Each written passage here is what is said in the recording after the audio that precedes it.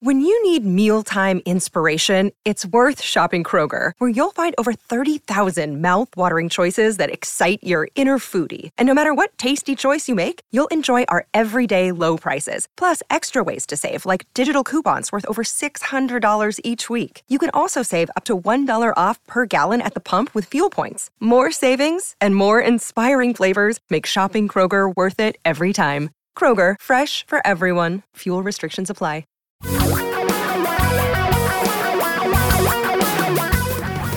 Reality radio for a really great future. We're talking real money.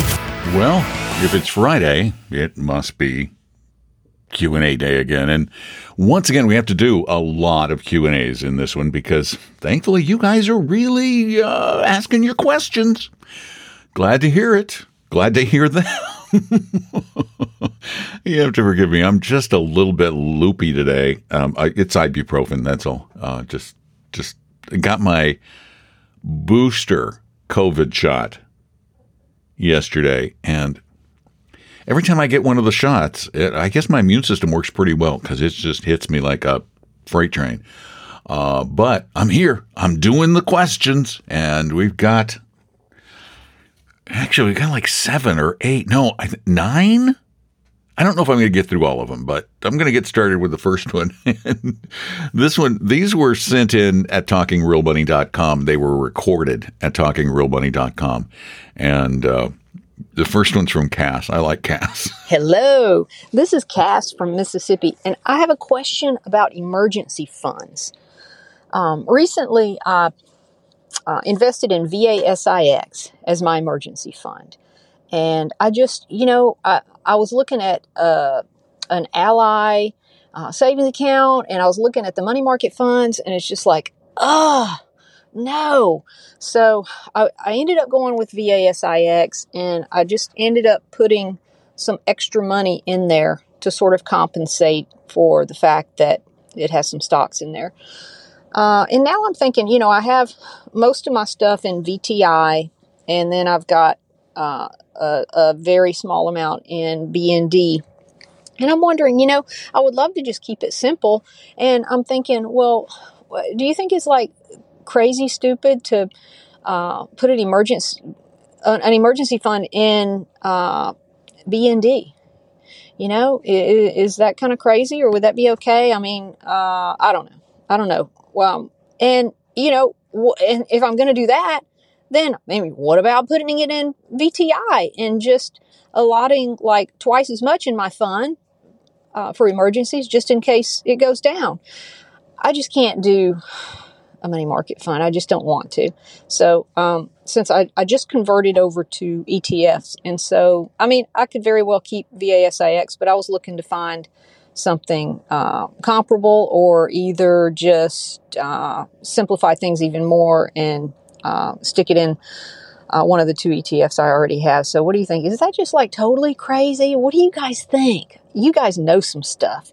I listen to your podcast all the time, and it is absolutely fantastic. Thank you so much for the advice. You're a thinker, Cass. You're maybe an overthinker just a little bit, but you're a thinker. You're a thinker. And you're an incredibly bright and an insightful woman because, you really have great taste in podcasts. You're overthinking this stuff. Okay, I get that you don't want a money market for your emergency money. They're not paying anything, but they're really, really, really safe. And really, really safe is really nice sometimes when stuff bounces around. For example, BND, the Vanguard Total Bond Index Fund, it's been bouncing around. Its value goes up and down. But if you're okay with that, then it's not a terrible place to keep emergency money. It's just not an absolutely safe place. For the year, BND is altogether down about 2.5% to 3%. Because, it's down in value, but it's also lost you the income that it's made. So it's not terrible. It's not a big deal. And you said you want to keep it simple. And what you're doing isn't simple. With the VASIX, which is the Vanguard Target date income fund, which is 75% bonds, 25% stocks. It's a fund of funds. So basically, you just have a mutual fund of mutual funds. If you really wanted to make it simple, you could just do a target date fund that was in the right mix for you, that had the right amount of fixed income for your needs, emergency needs. Although I'm really tempted, and I understand risk really well. I really do. But I still keep a couple of months of expenses in my boring, low-yielding bank account because of simplicity. It's immediately there if I need to transfer it over. I don't have to sell something at a loss and create a taxable event. That's one of the reasons why I do it. But you could, if you really wanted simple, probably the simplest thing you could do is get rid of that dumb VTI. I know it's done better. Well, that doesn't mean it will always do better. Use VT. I know it hasn't done as well, but that doesn't mean that it will always not have done as well. And do VT, VT, and BND. See, I told you I'm a little loopy. In the right proportion for your risk tolerance, maybe putting a little bit more in BND to account for the emergency money. But, Cass, you're overthinking this. Love you to pieces. Overthinking it. All right. Thanks for your call, and you're welcome to give us a call at 855-935-TALK or send your questions in at TalkingRealMoney.com. TalkingRealMoney.com. You can type them or you can record them like this. Okay, Tom and Don, I got a great question for you. I'm a grandma that lives in Kansas, but my grandson is 9. He lives in Florida, and he started a job about 6 months ago, and he's doing Rover, where he takes care of dogs over the weekend. And he's making a lot of money. He's saved $400. Well, I've taught him a little bit about finance and entrepreneurship, and we talked about how we were going to invest that money, and I'm thinking since he has a job, we can do a Roth IRA for him. I'm just wondering what kind of things should we put in there. I want to make it interesting for him. I want him to learn, so I don't know if we just do the usual ETFs that you suggest for people, or do we buy like maybe one individual stock that he can learn to track and understand the stock market? I just want to get some ideas for this young man as he learns his way through his entrepreneurship and saving money. He does have a goal for the money. He's 9, but he goes someday he wants to buy a car and a phone. So maybe we just do a brokerage account. I don't know. You let me know. Thanks. Bye-bye. Hi, Mindy. Good question. It's funny. I had just done some research. I used to be of the opinion that Roth IRAs had to be from W-2 or 1099 income, but that's not the case. Apparently, the IRS says that they can be from entrepreneurial activity, their own business, in essence. All they have to do is keep impeccable records, and the pay has to be reasonable for the market. So, for example, someone can't pay them $1,000 to walk a dog. It wouldn't be, like grandma. And even you could pay the child, apparently. This is what I recently read in an article about Roth IRAs. So I think you're going to be okay but the problem is this grandchild, and who can blame them at 9? They're not looking that far down the road. They're looking 18, a car, a phone. Although mom and dad will probably get them a phone long before that, but that may be a better goal anyway. At this point, as the child makes more, it probably makes more sense. Would I ever do one stock? Never, ever in a million years. It teaches a terrible lesson. It teaches a gambling lesson that you need to pick the right thing at the right time, and that's not the way it works. It's a terrible way to manage money. What I would do is tell the child, we can set up a brokerage account at Schwab or a custodial account. It has to have an adult on it. And then you could put that $400 or part of that $400 in an ETF like VT, the Vanguard Total World Stock Index, because it's just one index. And the coolest thing about it is that It has basically every stock in the world. It's like owning the world. And look, it's about economic growth. That's what this teaches. This teaches that economies, given time, grow, and that diversification can help protect you when individual stocks go broke. The whole universe of stocks cannot do so. It just can't. If it does, it's not going to matter what we do with our money. We're all going to be starving. So I would just set up a VT account with your favorite brokerage firm in that ETF and let him watch that, let him get the reports and all that stuff online, of course. Got to get him online. And but encourage him to do that. Thanks so much for your call. Go to talkingrealmoney.com and record yours or type it in. Recording is more fun, though. They just sound better. And here's our next one. Good morning. This is Vince from Chicago, Illinois. Maybe not the number one fan, but got to be pretty close. I mean, I got my Tom Cox socks on and I got my Don McDonald hair going. So 2 questions. Number one, been talking to my daughter-in-law, just getting started with saving. And when I try to go over some of the concepts, it seems as though she just glasses over. And I'm wondering, what's the best way to introduce young people to the concept of saving for retirement? She is a teacher, so she's not got the greatest plans to work with, but still got to get started. Second question is, for my hodgepodge portfolio, it's all in ETFs, it's all in indexed ETFs, but I have like 18 or 20 of them.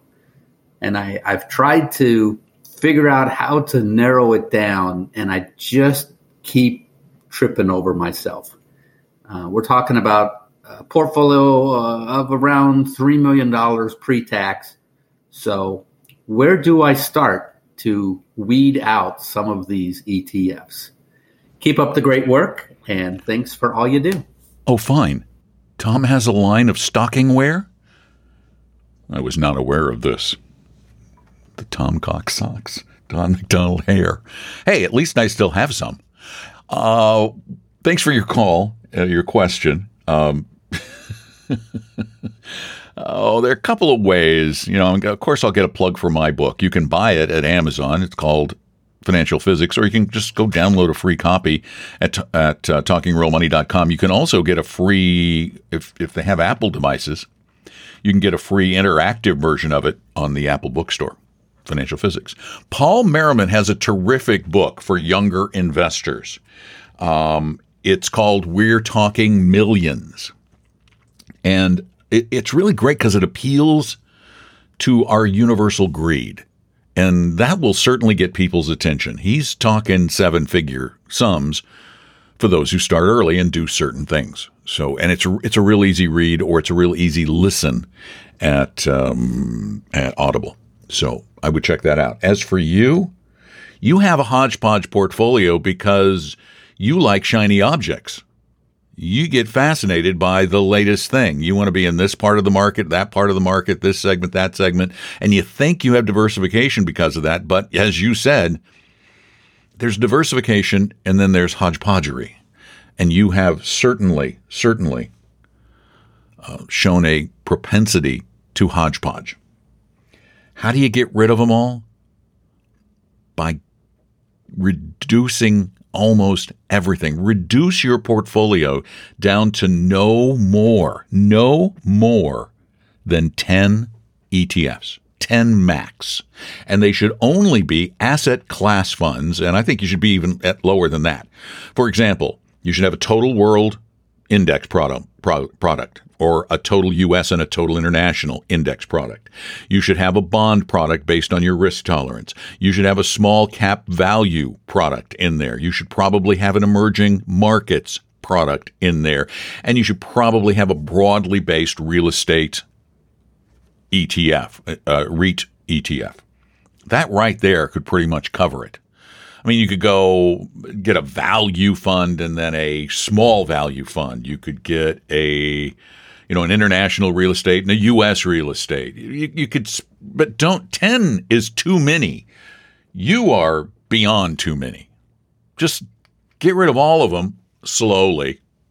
do some tax planning, and get them pared down to 5, 6, 7, maybe.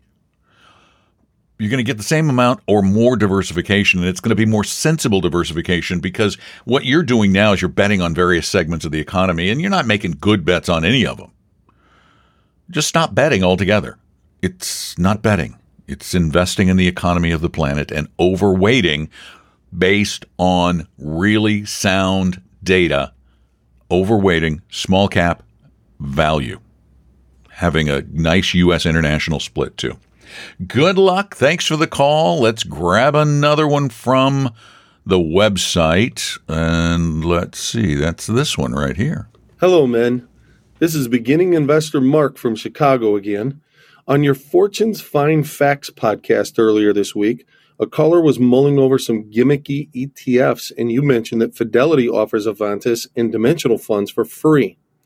Regarding the small cap value portion of my portfolio, I do not know how to choose between FISVX mutual fund versus the Avantis or Dimensional fund ETFs. AVUV is 20 basis points higher and DFAS is 41 basis points higher than the FISVX I currently own. But both seem to have better returns than FISVX. How do I decide? Well, you can't decide based on short-term performance. The thing about DFA and Avantis is that these are funds that were designed to take advantage of the value and small cap tilt in the marketplace. So therefore, they take a slightly more aggressive posture, and they are smaller funds. So therefore, they have slightly higher expenses. I think when you get below 50 basis points, it's less of a big deal. When you get below 20 basis points, it's not a big deal at all. I would have no problem, though, with any of the three. You're right. The others have posted better returns, but part of the reason they've posted better returns is because they take a more aggressive posture, and we've had a nice run recently in small in value. So there is no one right decision. It's funny. Tom has the AVUV. I have the DFA just out of momentum because I've used DFA for so long. I also have the the Vanguard small cap value index fund. So does it matter a lot? No. We're quibbling over small differences over long periods of time, I believe. But broadly speaking, lower fees are better. Thanks for your question, and glad we can help. Next up, this one. Hey, this is Bree, and I'm 53. I plan to retire at 62. I scored 78 on your risk quiz, and I plan to be 80-20 in retirement with my asset allocation. What I'm wondering is, what do you feel is the optimal allocation for my TSP now? Currently, I'm 75-25 in C and S, and I've been thinking about bumping up the S a little bit and adding just a smidgen of international, which I've never owned. So I thought I'd, glide in slowly with that. But now I have taxable money as well, and I take care of my emergency fund and things of that nature over there. So what do you think about CS&I and percentages that I can be looking at between now and another 9 or 10 years? And I do plan on moving everything to Vanguard eventually so that I can withdraw from the accounts that I want to. That's it. And I love listening to you guys. Thank you so much for all the advice. Well, if you just kept going, I'm Bree and I'm 53. I'm going to retire at 63. It would have been a nice little poetic thing. But hey, you can retire at 62. It's okay. So you have the thrift savings plan at 75-25, which is really close to your optimal allocation for you. As a matter of fact, I probably think 75-25 is a little closer to where you should be. 80-20 is okay. I guess in my 50s, I was about 80-20. I'm more conservative now. I think I'm 70-30.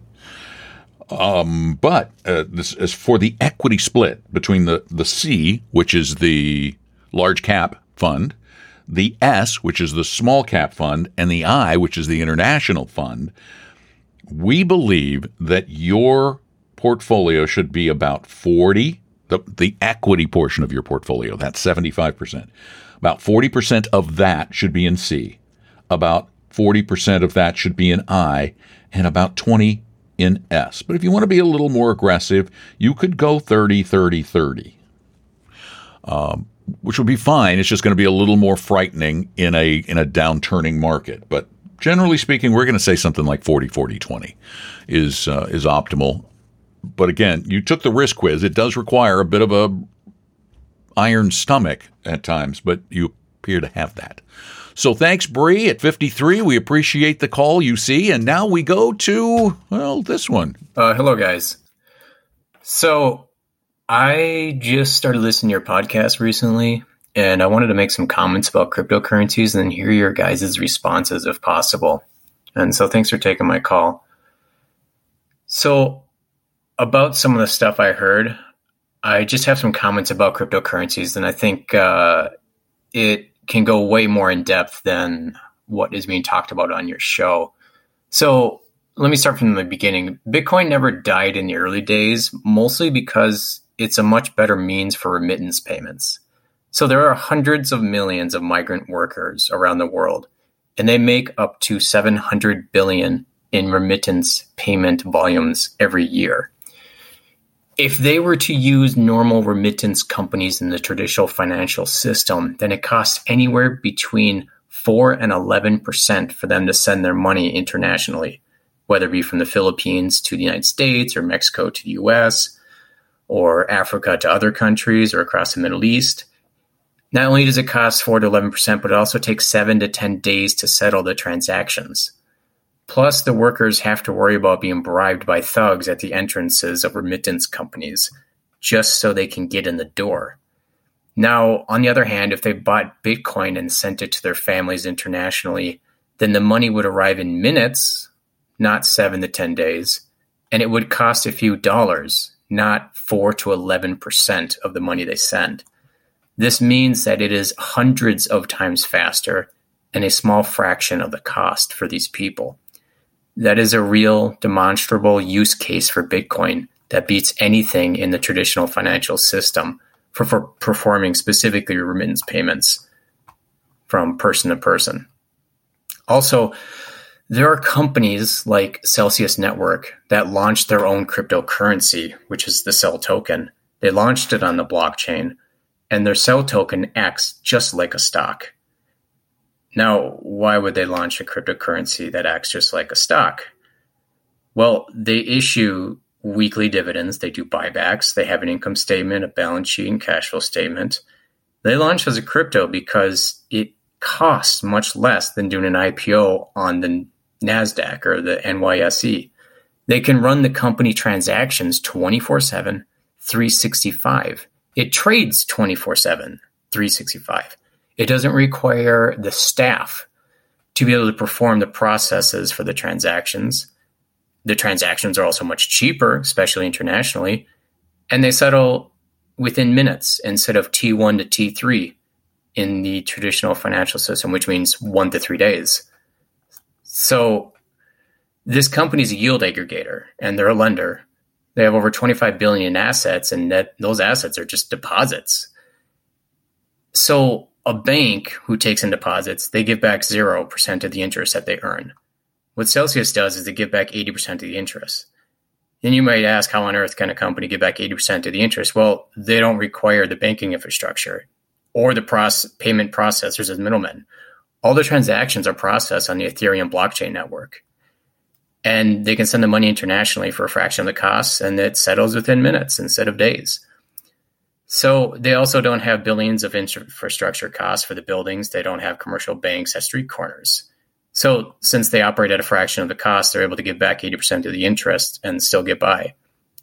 The 12th largest pension fund in the world just took a $400 million stake in Celsius Network. There's real value there, and the 12th largest pension fund just bought into it. Another thing is when you call when someone calls in, they're talking about banking the unbanked and using cryptocurrencies. They're not talking about doing transactions from a computer.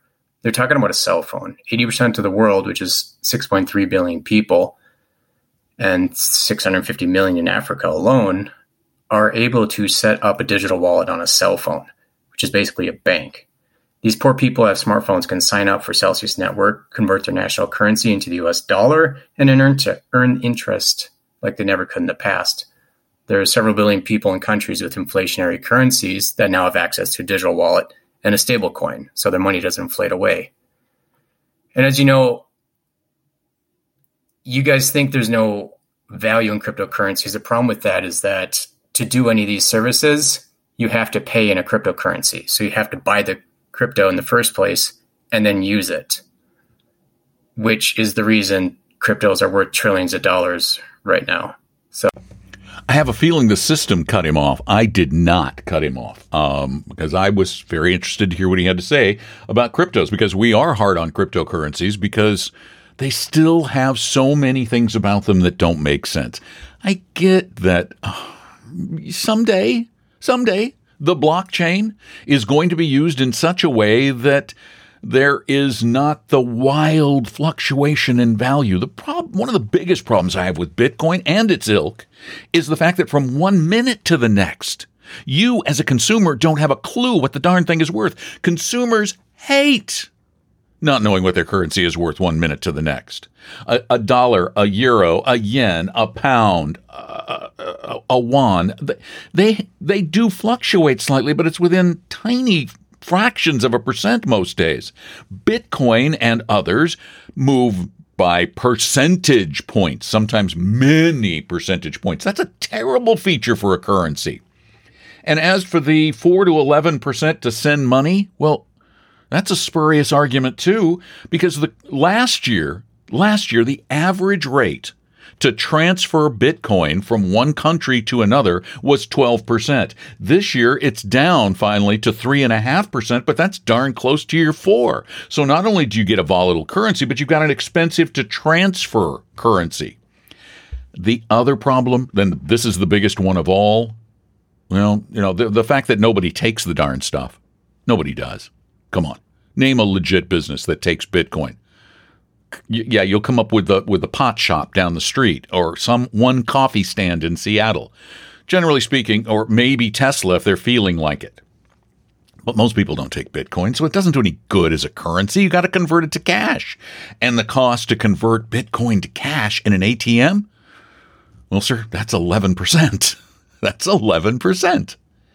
So it's not there yet. And the Celsius thing, this stuff is so unregulated. The people are stealing cryptos left and right. They're creating cryptos that just rob people blind. How do you know Celsius is going to hold up? How do you know?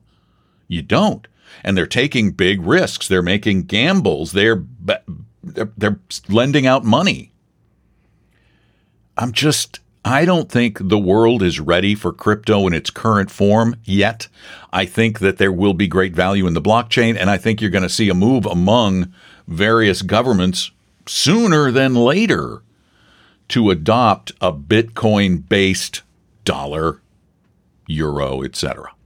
And then, yeah, it'll be very easy for the great unbanked to make transactions.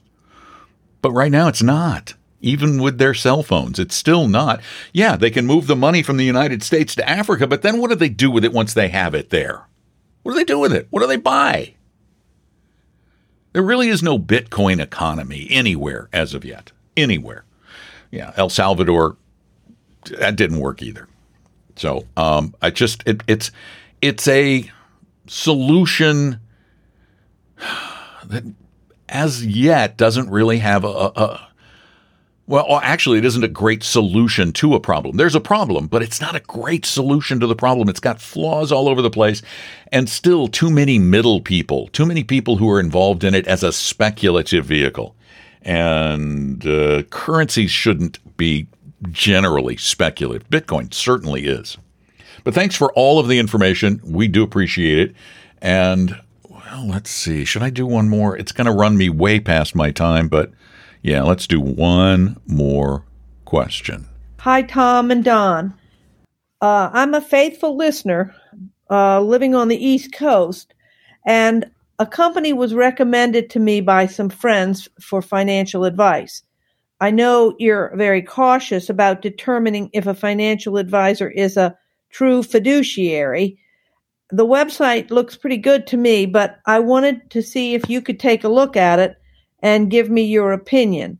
The website is www.emerickfinancial.com, and that's spelled EMERICK financial, all one word, .com. Any help you can give me would be much appreciated. Thanks a lot. Well, Leslie, I read through their Form ADV Part 2, looked at their website, and they're a fiduciary. They're a 100% fiduciary firm. 100%. They are not an asset management firm, though, like our firm. We manage assets.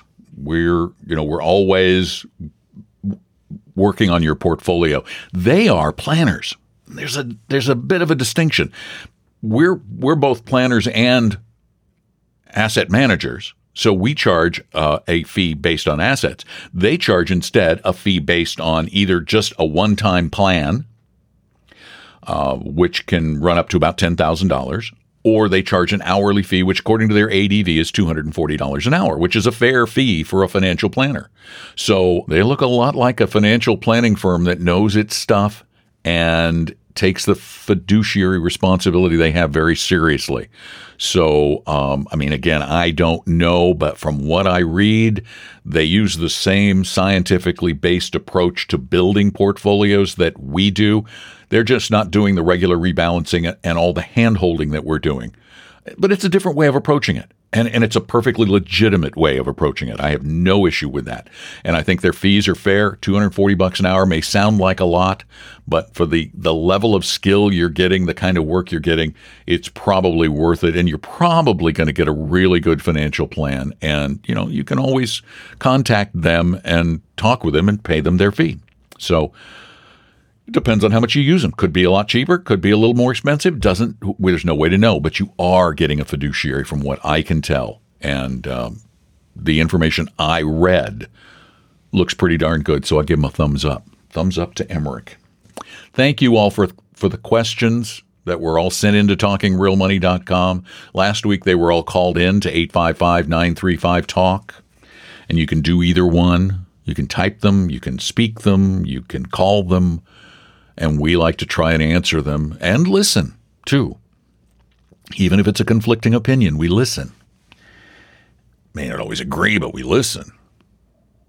And we appreciate you. We're glad you're there. If you really need some bigger help, one thing we have done and will do for as long as Tom and I are able is we will offer the services of our 100% fiduciary advisors for a period of time on a one-time basis for those hodgepodge questions like we got today. I've got this hodgepodge portfolio. Help me clean it up. I'm looking for a second opinion. How do I start building a plan for my future? What's this all about? How do I get educated? We'll do those things, those meetings for nothing. We will not manage your portfolio for life. That would be a bad business decision. We wouldn't make any money, and we couldn't afford to do this show then. But if you need help for a little bit, go to Vestry.com, set up an appointment. You will not be charged anything. You will not get a high-pressure sales pitch. I promise. You can call and yell at me if you do, and it'll make you feel a lot better. Well, thanks for being there. Tell your friends, acquaintances, people you run into, that this is the place to get some of the better financial advice in a podcast. And we're glad you're out there. Take good care. I'm Don McDonald. And despite the aches and pains, I'm just going to hang out, thinking about and then talking real money. Talking Real Money. We hope you realize that the information provided on Talking Real Money is for educational and hopefully enjoyable purposes only. Providing personalized financial planning or investing advice takes time, so please consult with a really good fee-only fiduciary investment, tax, or legal advisor. We know a good one. Investing must always involve risk. In other words, you can and probably will lose money at times. Also, as much as you want it, no one can accurately, consistently predict the future. So past performance doesn't tell you a darn thing about what the future will bring. Unlike many other programs that say something similar, Talking Real Money is not trying to get you to buy or sell any financial products or securities. Instead, the program is provided as a public service by Vestry, a fee-only registered investment advisor. Thanks for listening, and please visit TalkingRealMoney.com for more information and disclosures. That's a wrap.